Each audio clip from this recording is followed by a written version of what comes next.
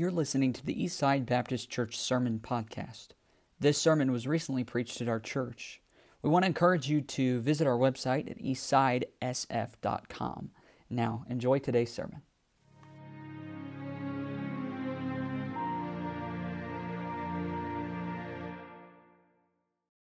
I hope you have a devotional life. I hope you have a time where you get alone with the Lord every day. And certainly if you don't do it every day, please tell me several times a week you have a time you get alone with the Lord and talk to God, because life's greatest issues were never intended to be handled by people. God has to handle those, and God knows that. We do our part, and I step out and pray and take off and do what I can do. But there's some things in life that only God's going to be able to do, and it's in His presence where those needs are going to be met. And I trust and pray you have a time you get alone with the Lord and let God do some great things in your life.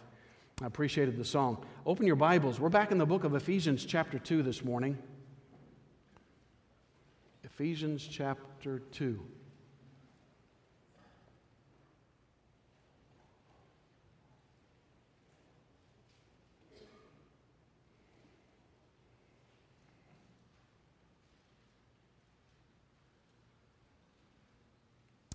Okay.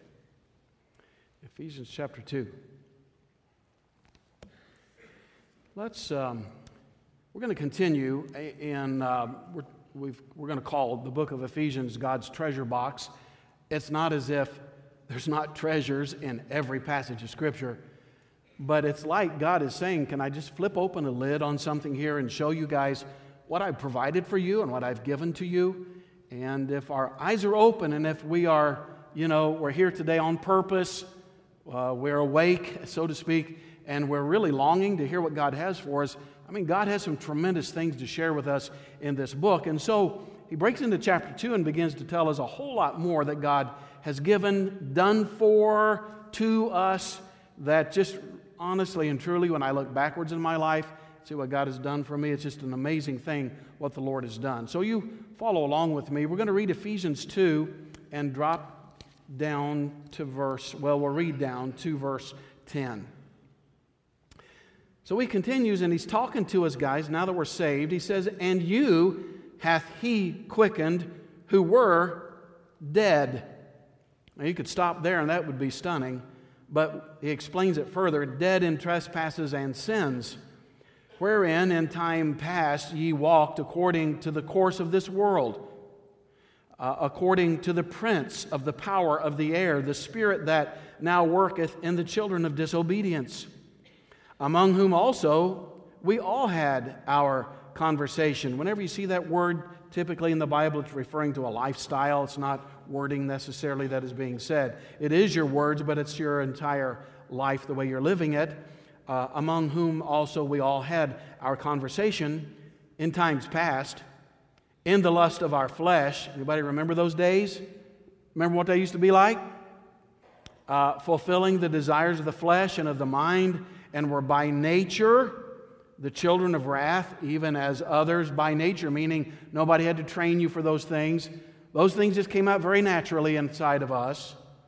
Verse 4, "But God, who is rich in mercy, for His great love wherewith He loved us, even when we were dead in sins, hath quickened us together with Christ. By grace ye are saved, and hath raised us up together and made us sit together in heavenly places in Christ Jesus, that in the ages to come He might show the exceeding riches of His grace in His kindness toward us through Christ Jesus." I love that verse.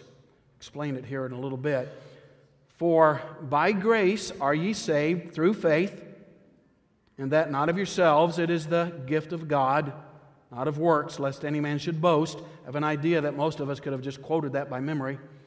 And then verse 10, "We are His workmanship, created in Christ Jesus unto good works, which God hath before ordained that we should walk in them." Now let's have prayer, and I'm anxious to get into these thoughts here this morning. God, I thank You for bringing us to church here this morning safely, and that we've come to hear the Word of God, and We want to give you the glory that's due to you, so help us, Lord, to understand true worship, bowing before the Lord in adoration and love. And I pray that you'll just take this time together. God, make it sacred. I pray that we would be in the presence of Jehovah, our God and our King today. Please work in our hearts and lives. God, please look at our families today. Please, God, and help us. Every individual here this morning, we need that voice speaking to our hearts, and we'll thank you for it. In Jesus' name we pray. Amen. School's in now, I believe. Everybody in school now? I see the relief on the parents' faces.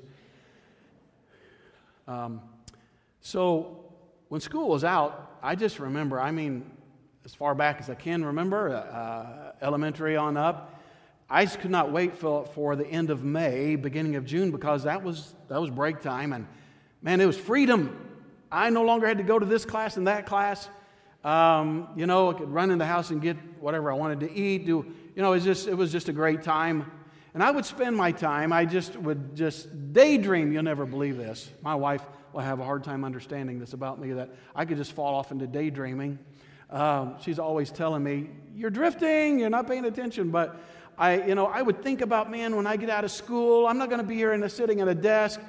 Me and my friends, we're going to go back in the woods. We're going to catch frogs. And there were these big river rocks, big flat rocks that was dried clay, and we'd flip those over, and we'd catch the snakes, and we'd have a great time, our slingshots and everything. And man, I had my summer all planned out.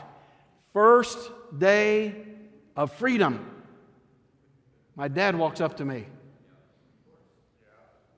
Oh, man.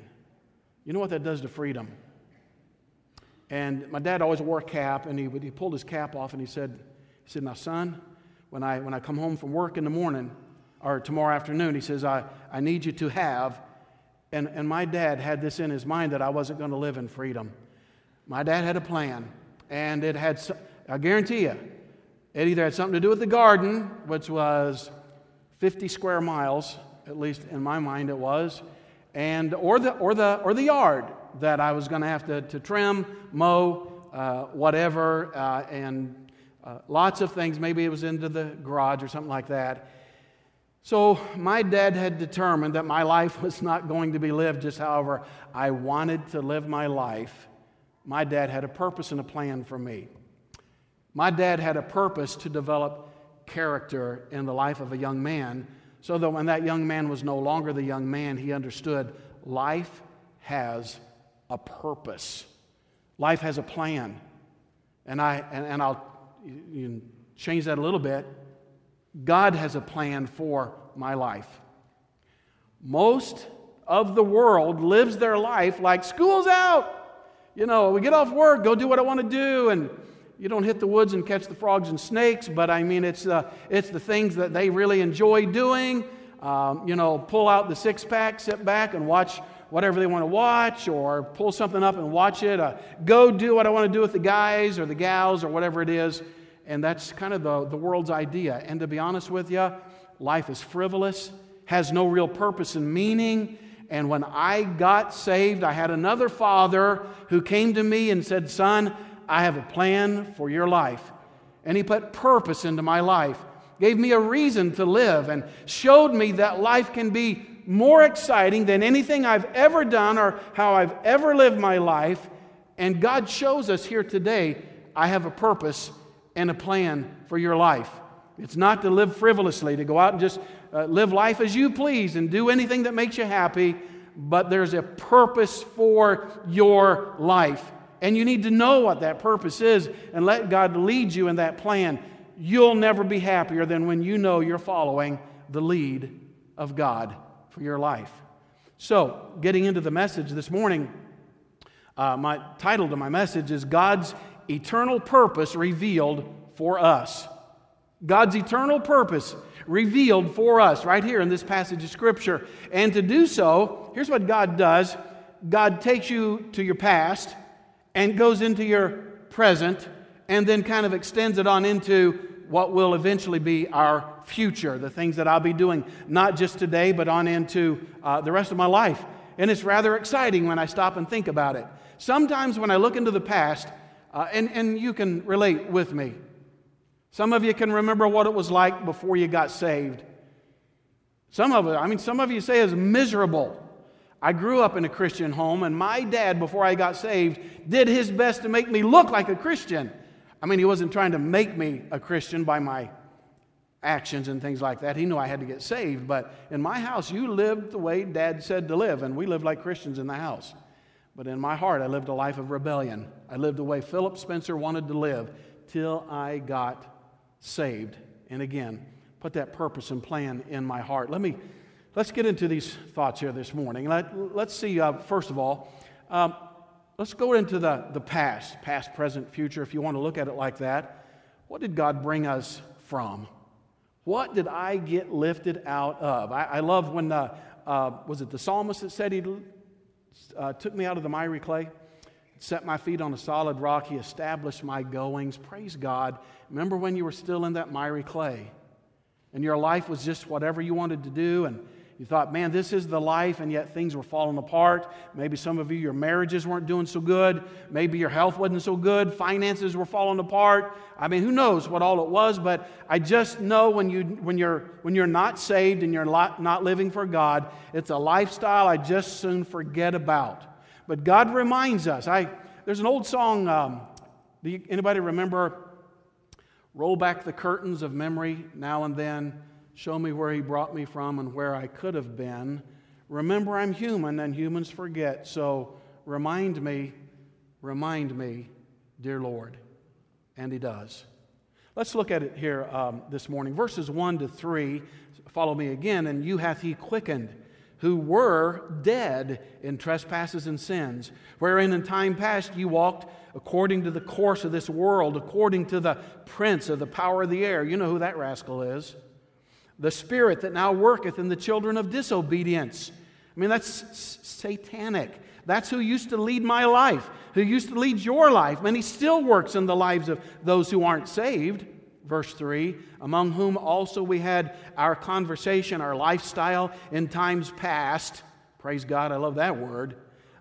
In the lust of our flesh, fulfilling the desires of the flesh and of the mind, and were, get the wording here, by nature. That's just who we were. By nature, the children of wrath, even as others. Now, first of all, he makes it known to us that he's talking to those of us who have been, look at the wording there, you hath He quickened.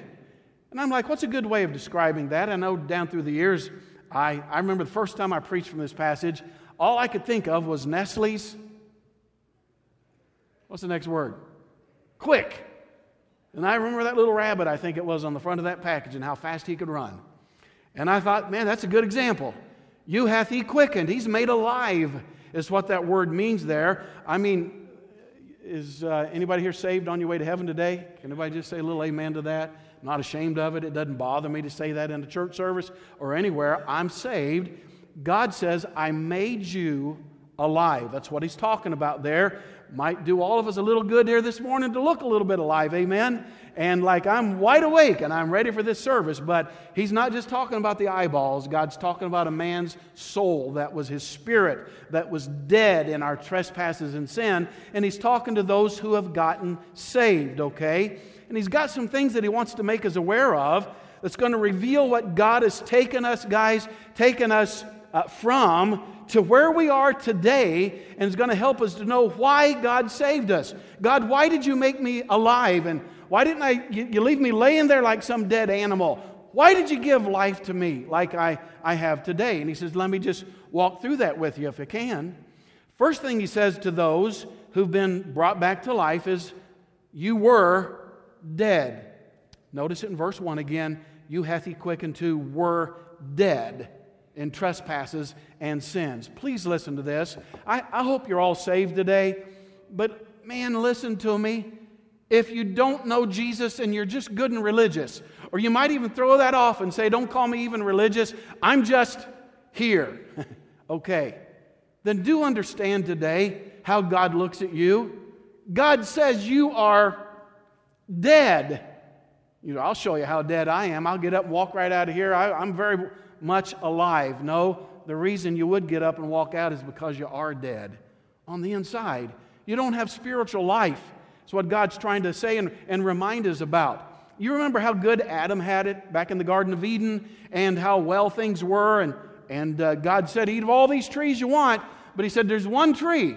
I don't want you to touch that tree. That's the tree of the knowledge of good and evil, and when you touch that, I just want you to be very well aware, the day that you eat of that fruit, thou shalt surely, fill the word in, die. Your spirit on the inside will die. The spirit of man died that day. That's why his physical life was able to live on for years after that, though the spirit had died inside of him.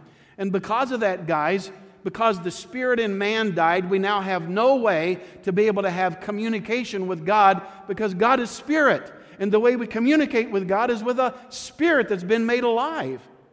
So then He tells us why we were dead, because we were in trespasses and in sins. You say, well, I've never killed anybody, I've never robbed a bank. You ever told a lie? No. Oh, that's number 2. Maybe 5, maybe 100. Yeah, we've all sinned. You were born a sinner.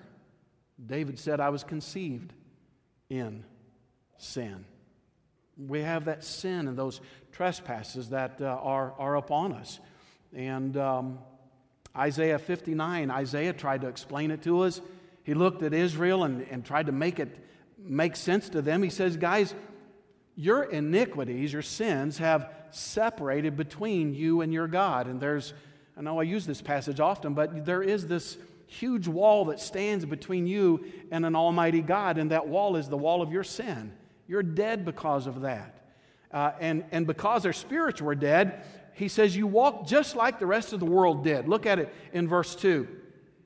So he says, wherein in time past ye walked, past tense, because he's talking to saved people now, but ye walked according to the course of this world, according to the prince of the power of the air, the spirit that now worketh in the children of disobedience. Those 3 phrases, wow, they have a whole lot packed into them.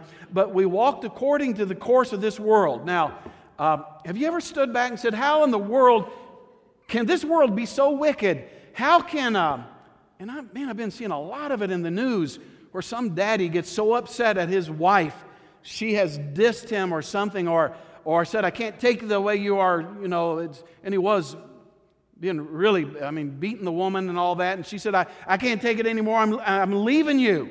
And she'll take the kids and go away, and then come to find out that dad finds that wife and those 3 little kids and will kill his own wife and those little kids, and then to turn the gun on himself. How does somebody do that?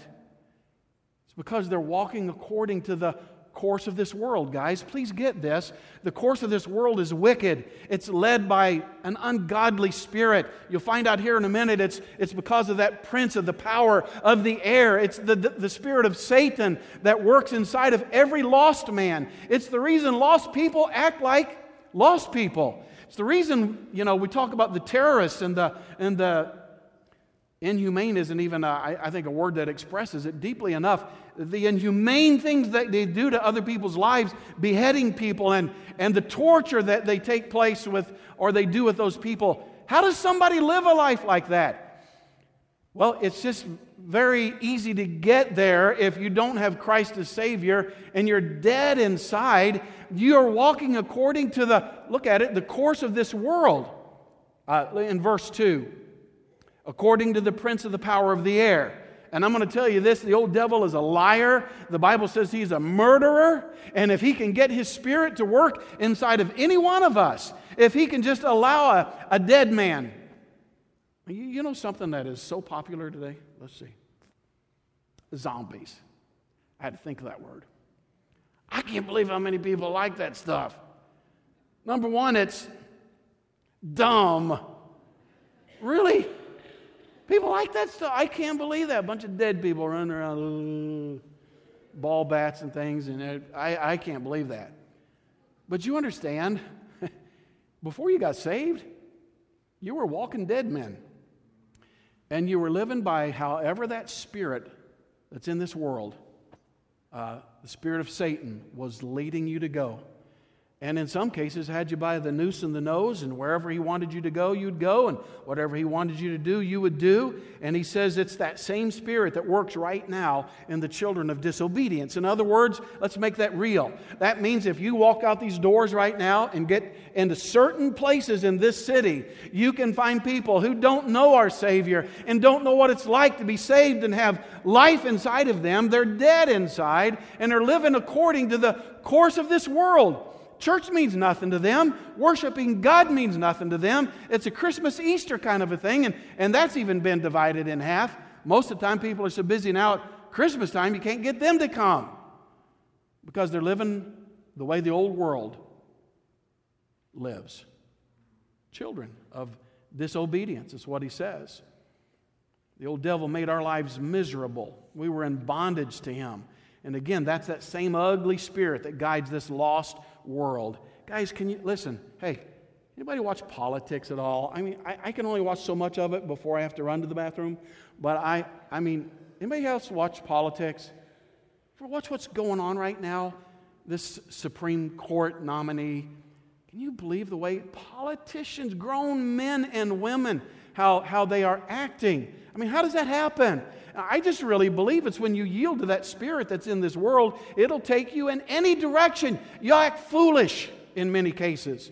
It's why we have all the chaos in the world that we have today and all the wickedness worldwide. It's why abortion is no big deal to the world and politicians. No problem with abortion. And you still understand, guys? I know we're in church and I know we're in 2018 now and we've progressed along, so to speak. But do you still understand that abortion is taking the life of an innocent little baby? Anybody else say amen to that? Am I alone in that? Have we gotten a little slack on that? That's why it's not a problem to the world. They're walking according to the course of this world. That ugly spirit is what drives them. God says, hey, can I ring a little bell here for you a minute? That's where you used to be. I never did any of those things, but that same spirit was leading you. And had it gotten its way, it would have taken you further and further. But Jesus got into your heart, didn't He? And gave you life and changed the course that you were on. Let's look at that for a minute. What did Christ do for us? Let's go into the present state now.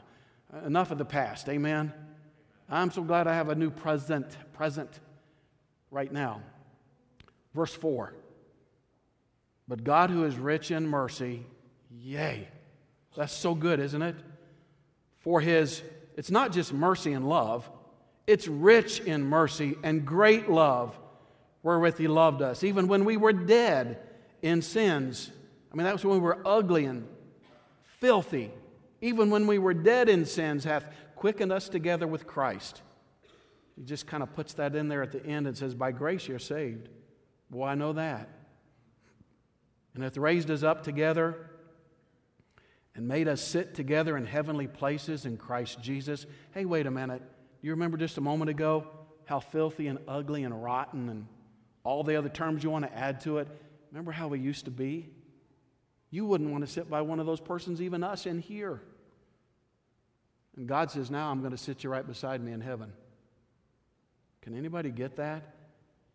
And made us sit together in heavenly places because we are in Christ Jesus. Verse 7. That in the ages to come, that's just the years that roll on by. It doesn't mean just finally when we finally get to heaven. It could be a reference even to right now. That in the ages to come, He might show the exceeding riches of His grace and His kindness toward us through Christ Jesus. For, okay, can we read these two verses together? Are you there in verse 8 and 9 with me? Can we read them out loud? I'd like to hear your voice. Verse 8, the Bible says, for by grace are ye saved through faith, and that not of yourselves. It is the gift of God, not of works, lest any man should boast. Praise the Lord. Man, that's so good. I love what Jesus did for me. And the more you understand, please get this, the more you understand who you were, the better this makes you feel when you read these verses we just read.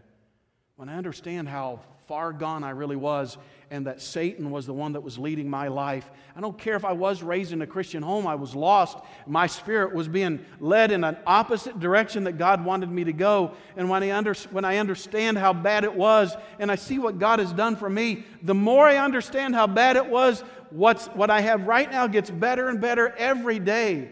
You can't help but praise the Lord for that. So He quickened us. Look in verse 5. Even when we were dead in sins, hath quickened us together with Christ. I had a lawnmower. I think you call them 2-strokes engines that you got to add oil to the gasoline. Am I right with that? Okay. So I brought a lawnmower to the old church, 622 South Sycamore, one night. Several of us guys were out there mowing the lawn, trying to get the church looking good for the service for the next day. And somebody had the gas can sitting out there, and I'd ran out of gas. I quickly filled my gas tank back up, and in about 3 minutes, I'm going along, and that thing just... I don't mean it didn't go... It went... Does anybody know what that sound means? That means you locked the engine up. I didn't have any oil in the gasoline I had poured in there. It was pure gasoline. There was no lubrication. That engine was getting hotter than a firecracker. And I don't know, are there pistons inside of those little engines? Locked up is my guess. And that thing was tighter than a drum. And I'm like, only lawnmower. I'm like, oh man, I ruined my whole lawnmower. I can't even mow my house. And I drug the thing back to the house, but before I did that, I tried to start it several times. That thing's dead. I mean, I couldn't hardly get the cord pulled. It was locked up. And I just took it home, and I just thought it's nice paperweight. You know, it's probably not something I want to sit in the front yard as a decoration, probably. It's trash. Somebody came over to the house later on. I was talking about it. We got to talking about, I got to find me another used lawnmower somewhere, and they said, what happened? And I told them the story and what I had done. And they go, sometimes those things will loosen up a little bit. And I'm like, not that thing is one solid piece of metal. It is locked up. He says, have you tried it recently? I'm like, no, but watch this. Boom, that thing started right up. I looked at him. He looked at me. I shut it off because it still had just gas in it. I had poured all that gas out, and I put the right stuff in there. Man, I was so happy. I had me a lawnmower. That thing, grass in the backyard. I went out and baled that grass in the backyard. I was so happy. My lawnmower had life. Jesus said, He has quickened us. Look in verse 5 again.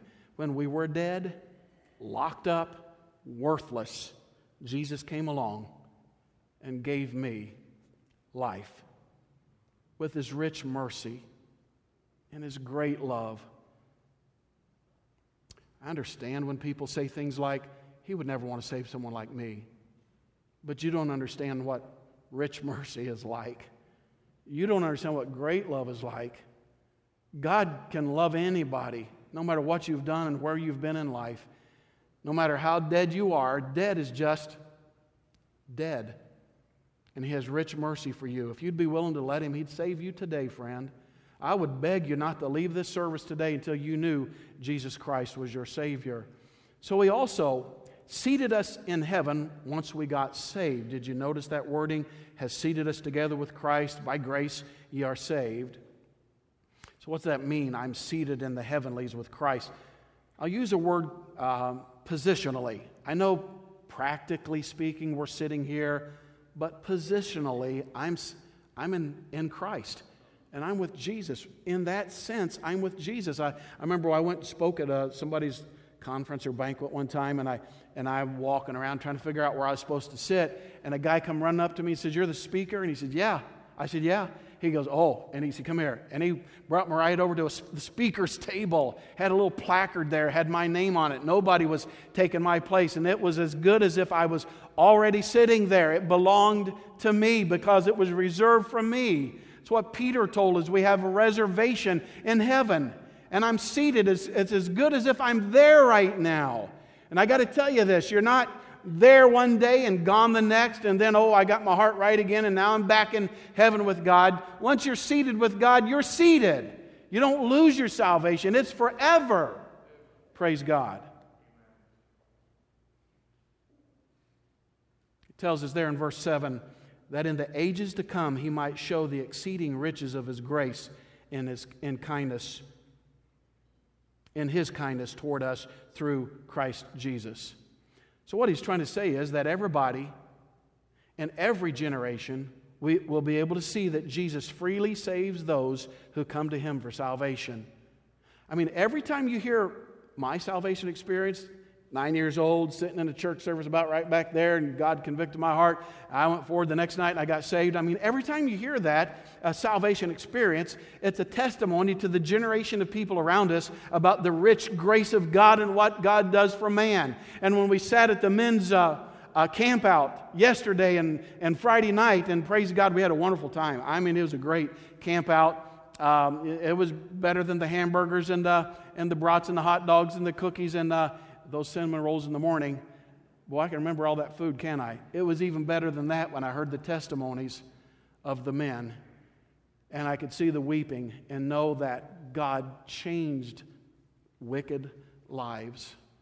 And that's a testimony. It was a testimony to all the men sitting around there, to that generation, that in the ages to come, He might show the exceeding riches of His grace. And you need to give your testimony in this generation, and then the next generation needs to hear the testimony that Jesus saves us. I believe that's what He's trying to say to us here. Look in verse 8.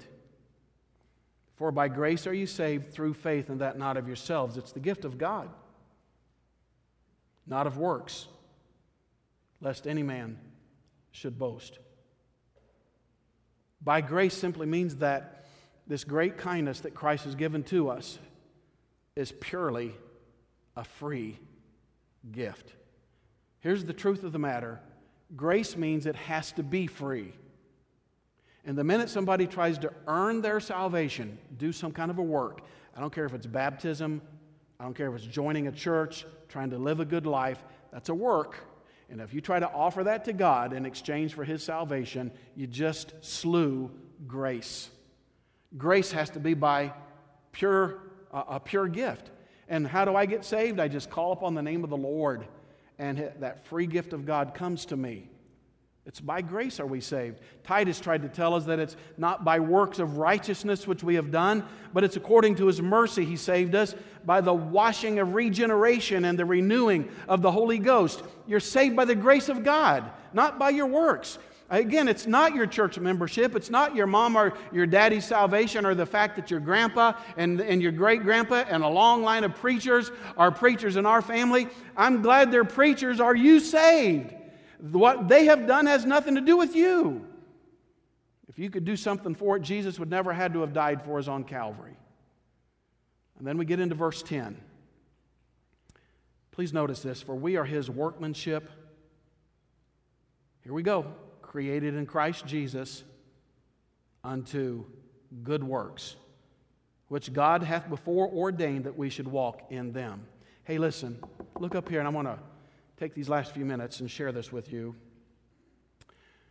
You don't get saved by good works, but once you are saved, you should do good works. That's the purpose. That's the reason.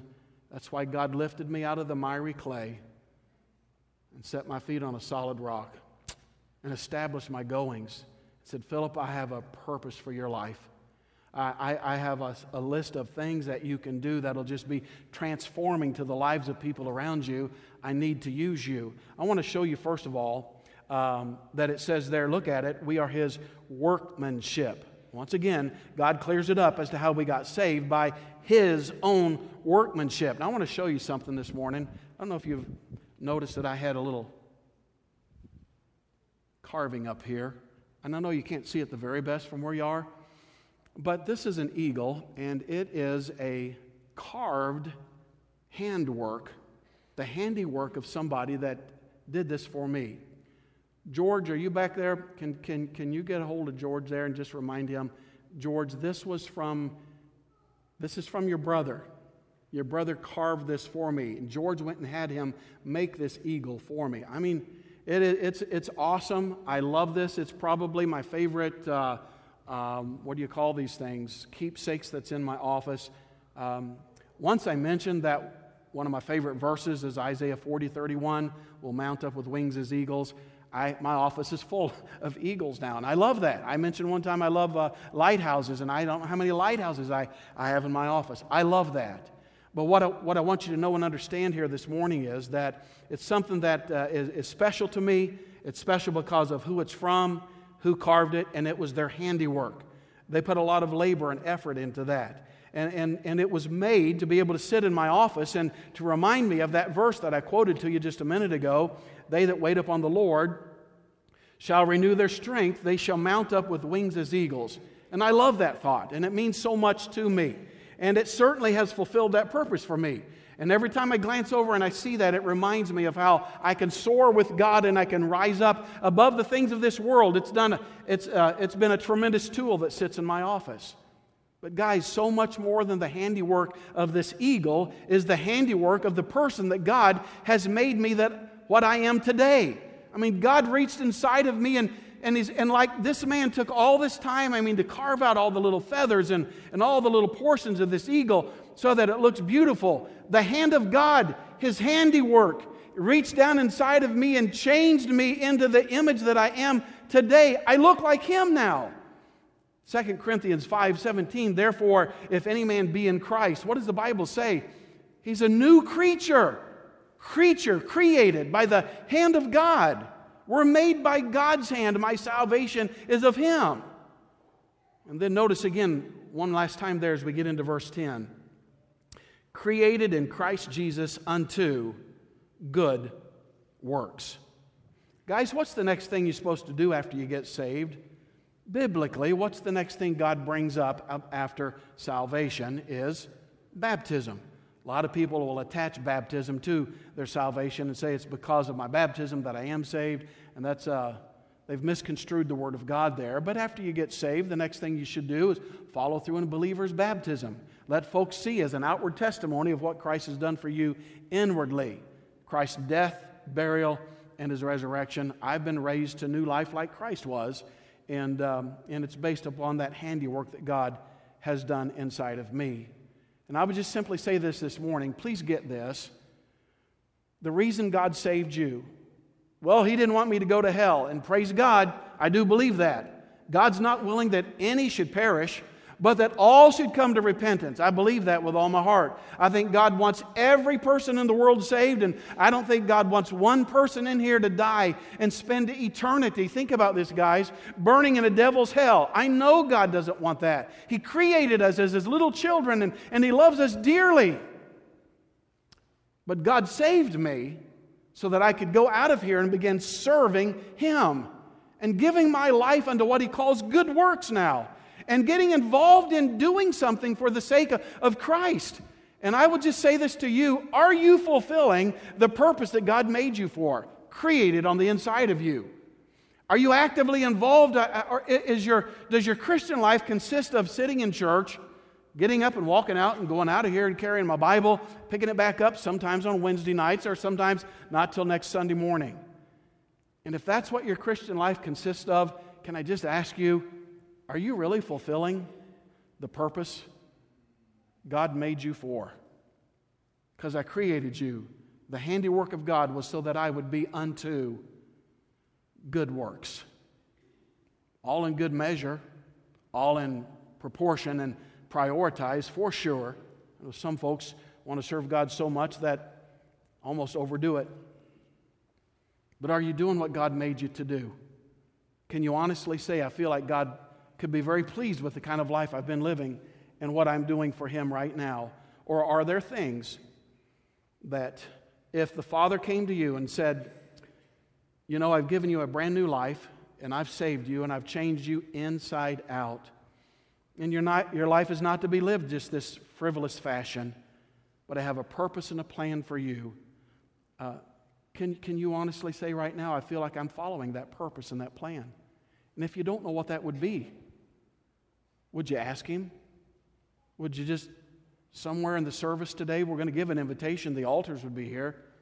I know a lot of you like to pray right there in the pew, but Something about coming to an old-fashioned altar that seems to solidify and seal it.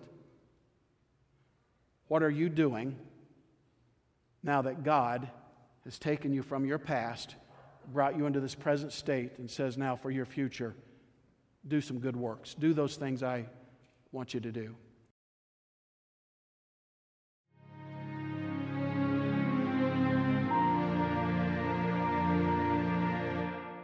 We want to encourage you to visit our website at eastsidesf